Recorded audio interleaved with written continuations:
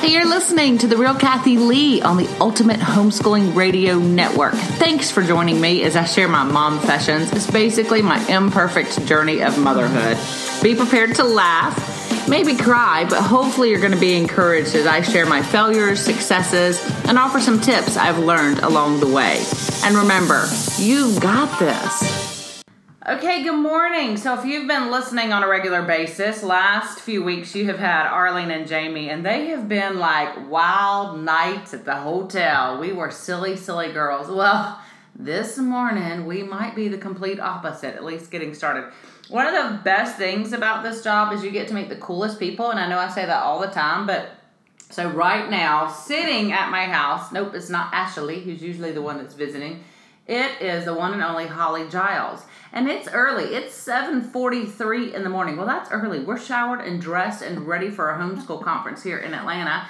And Holly and her family, they're crashing at my pad. And I love it. So they are here. And I'm so glad they're here. So we thought, well, you know what? If you're going to hang out here, we better record a podcast. So that's what we're doing. So Holly Giles, welcome. Good morning. Thank you. I'm drinking Kathy's coffee and sitting in her office. It's pretty funny, right? Lovely. I love it. Having a great time. It is great. So Holly and I met a few years ago in Florida at a special needs conference. And it was funny. I remember walking by her booth going, that looks familiar.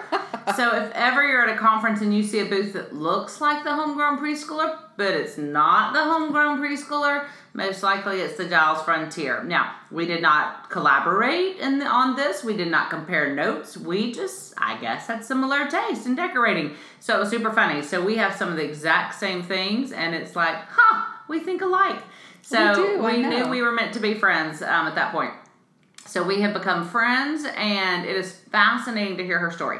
So we were just chatting before we hit record. You know, what do you want to talk about? And she just blurts out part of her story. I'm like, oh, yeah. We got to talk about that. We got to tell people about that. So, Holly, let's tell people who you are, what you do, and then I'm going to ask you a bunch of questions, and we're going to talk and sip our coffee, hope the dogs stay away, all right, kids stop playing pool, all the fun stuff going on outside these doors. All right, Holly, go. Well, I am married to Curtis. We've been married for 22 years. We live in Florida, actually, and we have two boys. Right now, they're 11 and 14, and I never saw myself as a homeschool speaker, author, any of that stuff, but it happened. Our oldest son, Grayson, had a stroke at birth, and that sort of turned our world upside down, and we didn't know where to go and what to do. We just sort of, basically our school system told us homeschooling would be better for him. And thanks. Yeah. So we did. I went home and I bought a curriculum and made a schoolroom and a school desk, and that just did not work for us. And so that's really where our story begins, is figuring out what worked for Grayson and going from there, and then meeting families who felt the same way. Yeah, so when we were talking about, okay, what do we title this one? And we came up with Schooling Out of the Box. Really, that's exactly what you've had to do. You, like you said, you bought a curriculum, that didn't work. So then where did you go? So Grayson was a very quiet, he didn't smile, he didn't talk really very much, but when we were outside, he just beamed with curiosity. There was something about the outdoors that made him come alive and curious about the world. Like, he would ask a bazillion questions. He's one of those kids that ask questions all day long that are completely unrelated, and then you go to bed exhausted from the mental exertion. This is why we have big cups of coffee this morning. Yes. So that was him. And as he was reading aloud, he loved to be read to. So that's what we did in his early years. And then, of course, my mindset, public school kid, you do school. You sit, you do that kind of stuff. And that's really when he kind of withered. And so I thought, okay, if he loves to be outside, how can I educate him in that way? And I just started taking a path that was different from everyone. And so, I didn't really want to tell people that we're doing everything outside. We're going to the farmer's market to do math. Yeah. And we're going to the boat ramp to fish and learn about science. And, all those different things worked for him. And so we just sort of stepped away from what everyone else was doing. I love that you did that. And let's back up to the early years, since that's my love, Yes. for just a minute. And you said the very thing. In fact, I'm getting ready to talk this morning. You're getting ready to talk today. In my talk, we talk about becoming lifelong learners. And I promise that's exactly what I say. If you do nothing else, take your kids outside and read aloud. Yes. Do those. If you do those two things, their brain is going to be nourished and nurtured, and it's going to wake up and be ready for abstract learning later. That is what is necessary if you want lifelong learners. So, without knowing, just watching your child and cueing in, and that is so the key, watching your child and cueing in, and then adjusting your teaching. So, you are a rock star just for doing that. And I know Leslie, similar. You and Leslie have similar paths, my business partner, and I love that she did that too. I know when her son was diagnosed on the spectrum, she did the same thing. She's like, all right, well, the regular doesn't work for us. Then what do I need to do to teach this child? And she has done a beautiful job as well. So I'm so impressed with women like you that do that. So what did you do after that? So you went outside, and how do you teach math at the farmer's market? Let's just ask the obvious question. You know, we want to put our kids in a workbook to learn math, but as you know, as an early educator, they can't do that. You know, they need to be hands-on and learning concrete. Yes. So I give them money. Okay, we're going to go and buy our fruits and vegetables. Well, that boy could eat, and he always loved to eat. So, hey, if I think he still loves to eat, having him here at my house. I think he's eating Kathy at home.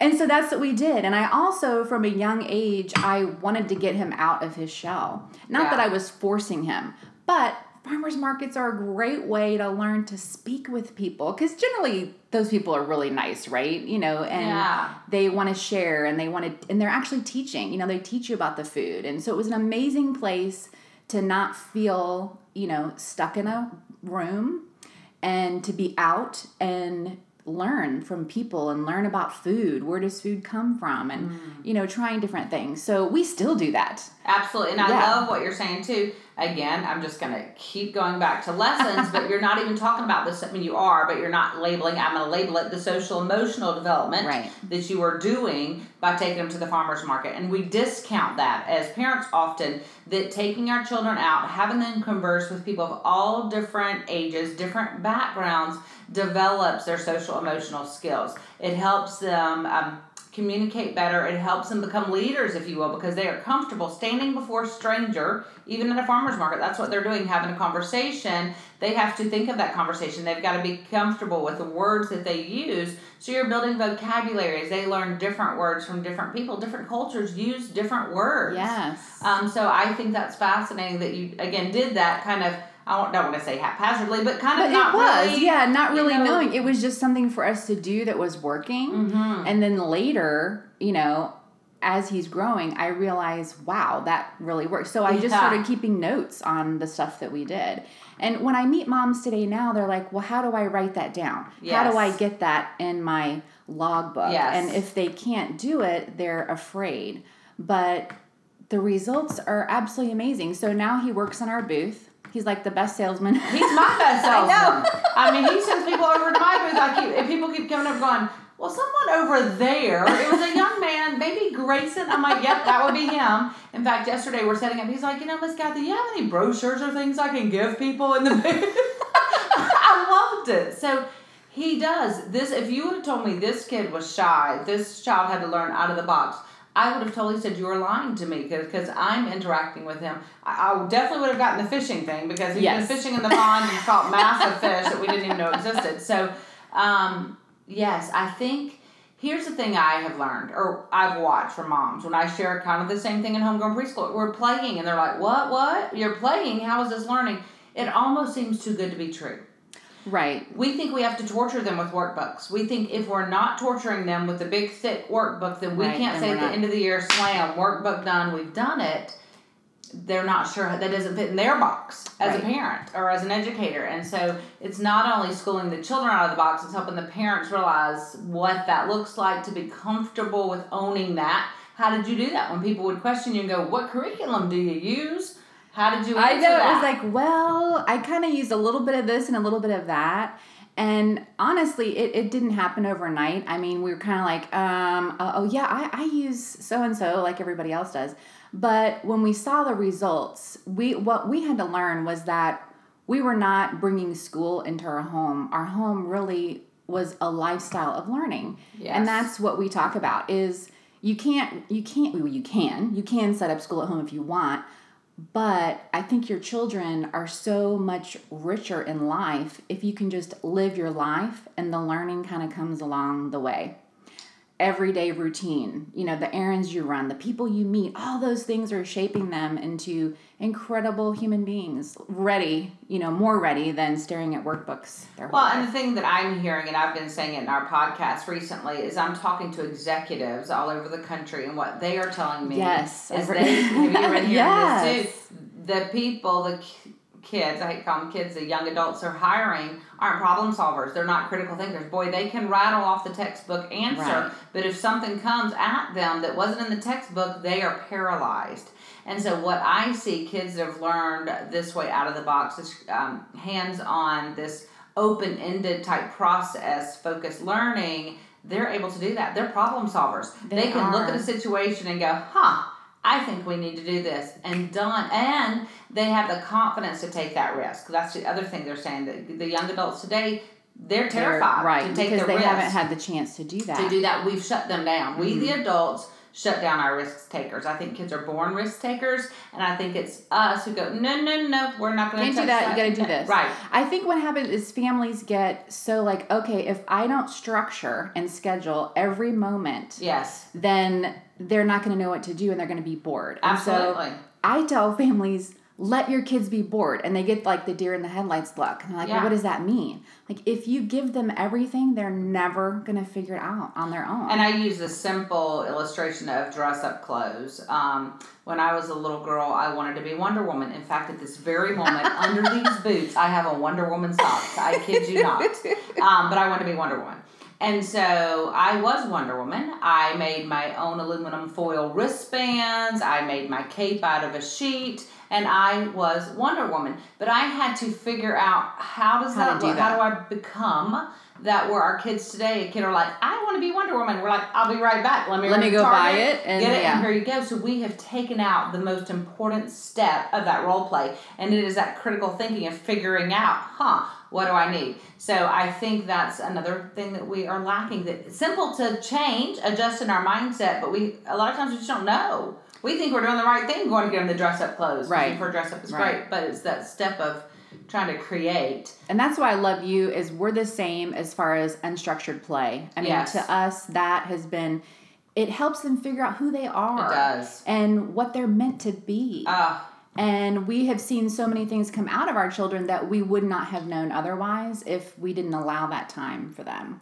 And it's kind of guiding them early into the things that they are interested in. And I think if you recognize that early, most of the time, what I have seen, people become who they're meant to be. The ones that do that, they knew early on that's what they wanted to do. Yes. Very few go, well, at 23, I had this epiphany that I wanted to be a chef. Now, sometimes that happens, but often it was a kid who was always in the kitchen early on. They were cooking, they were bugging their mom, will you teach me this, will you do that? Now, the difference is when the mom keeps going, no, get out of my kitchen, at some point they'll could have go, okay, never mind. Move it on a different path. But if you will recognize what it is that's like driving them, what would you say are driving your boys? I mean, I have an inkling just the time I've spent. So when Grayson was 5, he told us he wanted to be a professional outdoorsman. I had no idea what that meant. And it's like, oh, that's cute. Yeah. Come over here and let's do math.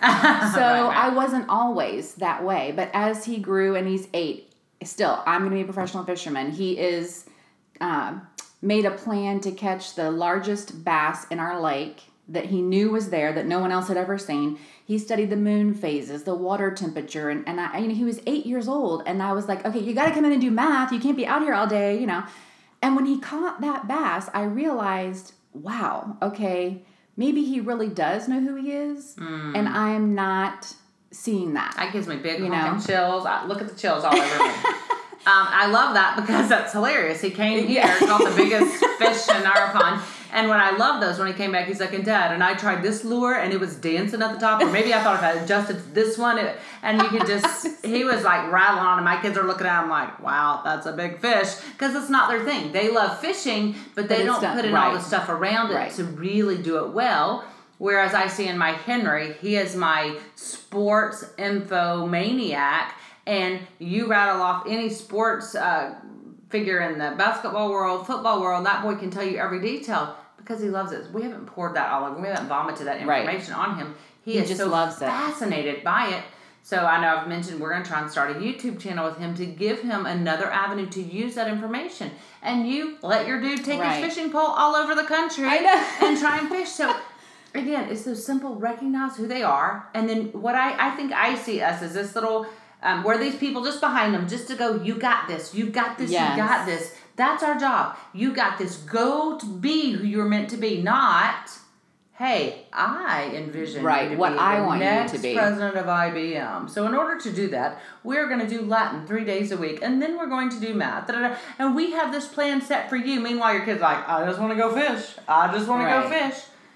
And we know that people, especially our men who stereotypically are the breadwinners, and are typically, right? I mean, I hate to be stereotypical, but it's true. Yeah, and they want them to have a job that they can take care of a family, and it's hard to see outside. Mm-hmm. But what I think is important too is, it's never too late to look at your kids that way. And then when you do, what's amazing is when we decided, okay, maybe this kid does know what he's talking about. When we allowed that, people started coming in as mentors and really building these skills that he wanted that we couldn't provide. And I love that. And don't be afraid of that. Yes. In any area of your life. Like I know even my teenage girls right now, I mean, their cheer coaches they love those cheer coaches, and they might shoot them a text if they're struggling, and it would be easy for mom to go, wait a minute, what am I doing about wrong? And you know what? Instead I go, oh my goodness, I am so thankful for women who are willing to pour into my girls, because our kids have different personalities, and sometimes ours is not the best. That's an education. And so don't be scared if you say, we need to go find a professional fisherman to help Grayson out. Or we do find people to support our children along the way in areas we can't. Don't be scared of that and think, oh no, I'm not homeschooling if I go get this tutor or this. You don't have to do that, but you might need to as they get further down their path towards their goal if you're not equipped. So I think I would recommend not be scared of that either. So I have one quick story for you that really kind of was a light bulb. Okay. So at age 8, Grayson's life dream was to tan a deer hide. Okay. Yeah. And so I'm like, okay, that's not in my curriculum. Yeah. So I'm just thinking that's not happening for you. Yeah. And he was passionate about it. And I started praying for God to help him find new hobbies that we were comfortable with. Because I wasn't comfortable with that. Yeah. And, can he find something that we can all enjoy, blah, blah, blah. And a few months went by. The house next door to us sold. We went over to meet the new owners who they really live in Pennsylvania. It's a vacation spot. We're sitting there, and Grayson was also into archery. And so the Fred, the husband, he says, are your kids interested in archery? I have been a teacher for years, and I love to teach kids. And I was like, are you really? Did he just say that? Then he turns to the boys, and he says, are you interested in hunting? Because I just got back from an elk hunt in Colorado. You want to see the pictures? Yeah. So this man, on one of his vacations, spent 2 full days. He brought down 2 deer hides and spent 2 full days teaching my son how to tan. I'm going to cry. And that is when I'm like, okay, I get it. If you allow them to love what they love, the people will come and teach them. Oh my gosh, I have tears in my eyes. You summed it up. This is why we're friends. So even though I don't like it, yes, it's okay. He does, and I can nurture him and allow other people to nurture him. And I love to hear the stories. And I go back to Henry, and I talk about Henry the most because he's my youngest, and he's my. And I love Henry, by the way. I think I'm going to take him home with me. Some days I might just pack him up and send him. He's welcome. Astronomy is his other love. And so when we were just at the beach a couple weeks ago, we had sky view, and we are all sitting out late at night because we had a great spot, and it was hilarious if you could have seen us. Now, we had our phones out, but we had the sky view app, and we were like trying to find the star. And if there were people watching us on our deck, they're like, what is happening? But we were all so obsessed with helping him find different things in the sky, and it brought all of us together trying to just do this for Henry, and Henry was beside himself, and he's teaching us, and I'm like, this kid knows more about astronomy than his old mama. But I enjoy learning, and that's the other thing. Don't be scared to learn with them. Don't go, oh my gosh, I don't know anything about that. Well, give it a try. You might find that you like it. I found it fascinating. And I mean, you might not ever want to tan a deer hat. Well, I have scraped them. I have done a little bit, because you have to show them that you support them. Absolutely. And so if you got to get your hands dirty, you got to do it sometimes, and that's like okay. Eating the broccoli in front of them if you hate it to get them to like it. But so don't be scared to learn with them. So many parents are like, I don't know anything about that. How do I teach it? Well, be willing to say, okay, let's do it together. I just bought a new foreign language. I don't know if were you out to Houston? Yeah. Yeah, the talk box.